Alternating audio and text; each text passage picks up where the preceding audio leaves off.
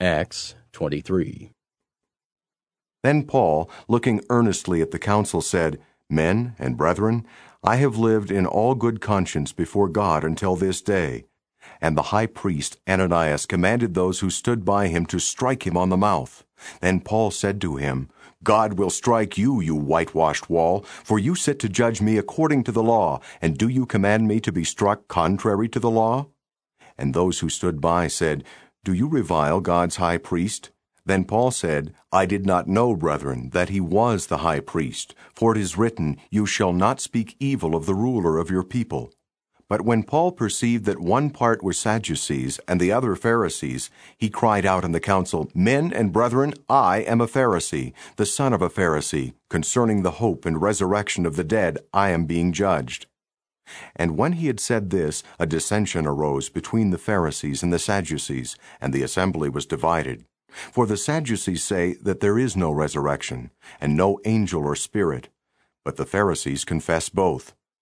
Then there arose a loud outcry, and the scribes who were of the Pharisees' party arose and protested, saying, We find no evil in this man, but if a spirit or an angel has spoken to him, let us not fight against God. And when there arose a great dissension, the commander, fearing lest Paul might be pulled to pieces by them, commanded the soldiers to go down and take him by force from among them, and bring him into the barracks. But the following night the Lord stood by him and said, Be of good cheer, Paul, for as you have testified for me in Jerusalem, so you must also bear witness at Rome. And when it was day, some of the Jews banded together and bound themselves under an oath, saying that they would neither eat nor drink till they had killed Paul. Now there were more than 40 who had formed this conspiracy. They came to the chief priests and elders and said, We have bound ourselves under a great oath that we will eat nothing until we have killed Paul. Now you, therefore, together with the council, suggest to the commander that he be brought down to you tomorrow, as though you were going to make further inquiries concerning him. But we are ready to kill him before he comes near. And when Paul's sister's son heard of their ambush, he went and entered the barracks and told Paul. Then Paul called one of the centurions to him and said, Take this young man to the commander, for he has something to tell him. So he took him and brought him to the commander and said, Paul, the prisoner, called me to him and asked me to bring this young man to you. He has something to say to you. Then the commander took him by the hand, went aside, and asked him privately, What is it that you have to tell me? And he said, The Jews have agreed to ask that you bring Paul down to the council tomorrow, as though they were going to inquire more fully about him. But do not yield to them, for more than 40 of them lie in wait for him, men who have bound themselves by an oath that they will neither eat nor drink till they have killed him. And now they are ready, waiting for the promise from you. So the commander let the young man depart, and commanded him, Tell no one that you have revealed these things to me.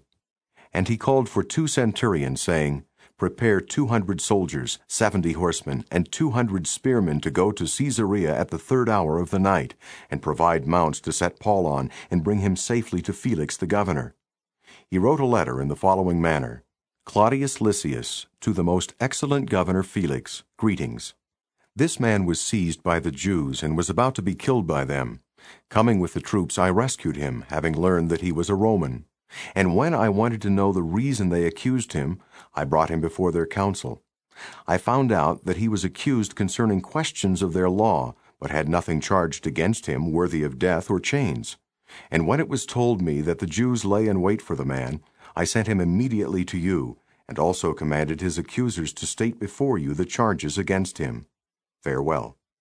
Then the soldiers, as they were commanded, took Paul and brought him by night to Antipatris. The next day they left the horsemen to go on with him and return to the barracks. When they came to Caesarea and had delivered the letter to the governor, they also presented Paul to him. And when the governor had read it, he asked what province he was from. And when he understood that he was from Cilicia, he said, I will hear you when your accusers also have come. And he commanded him to be kept in Herod's praetorium.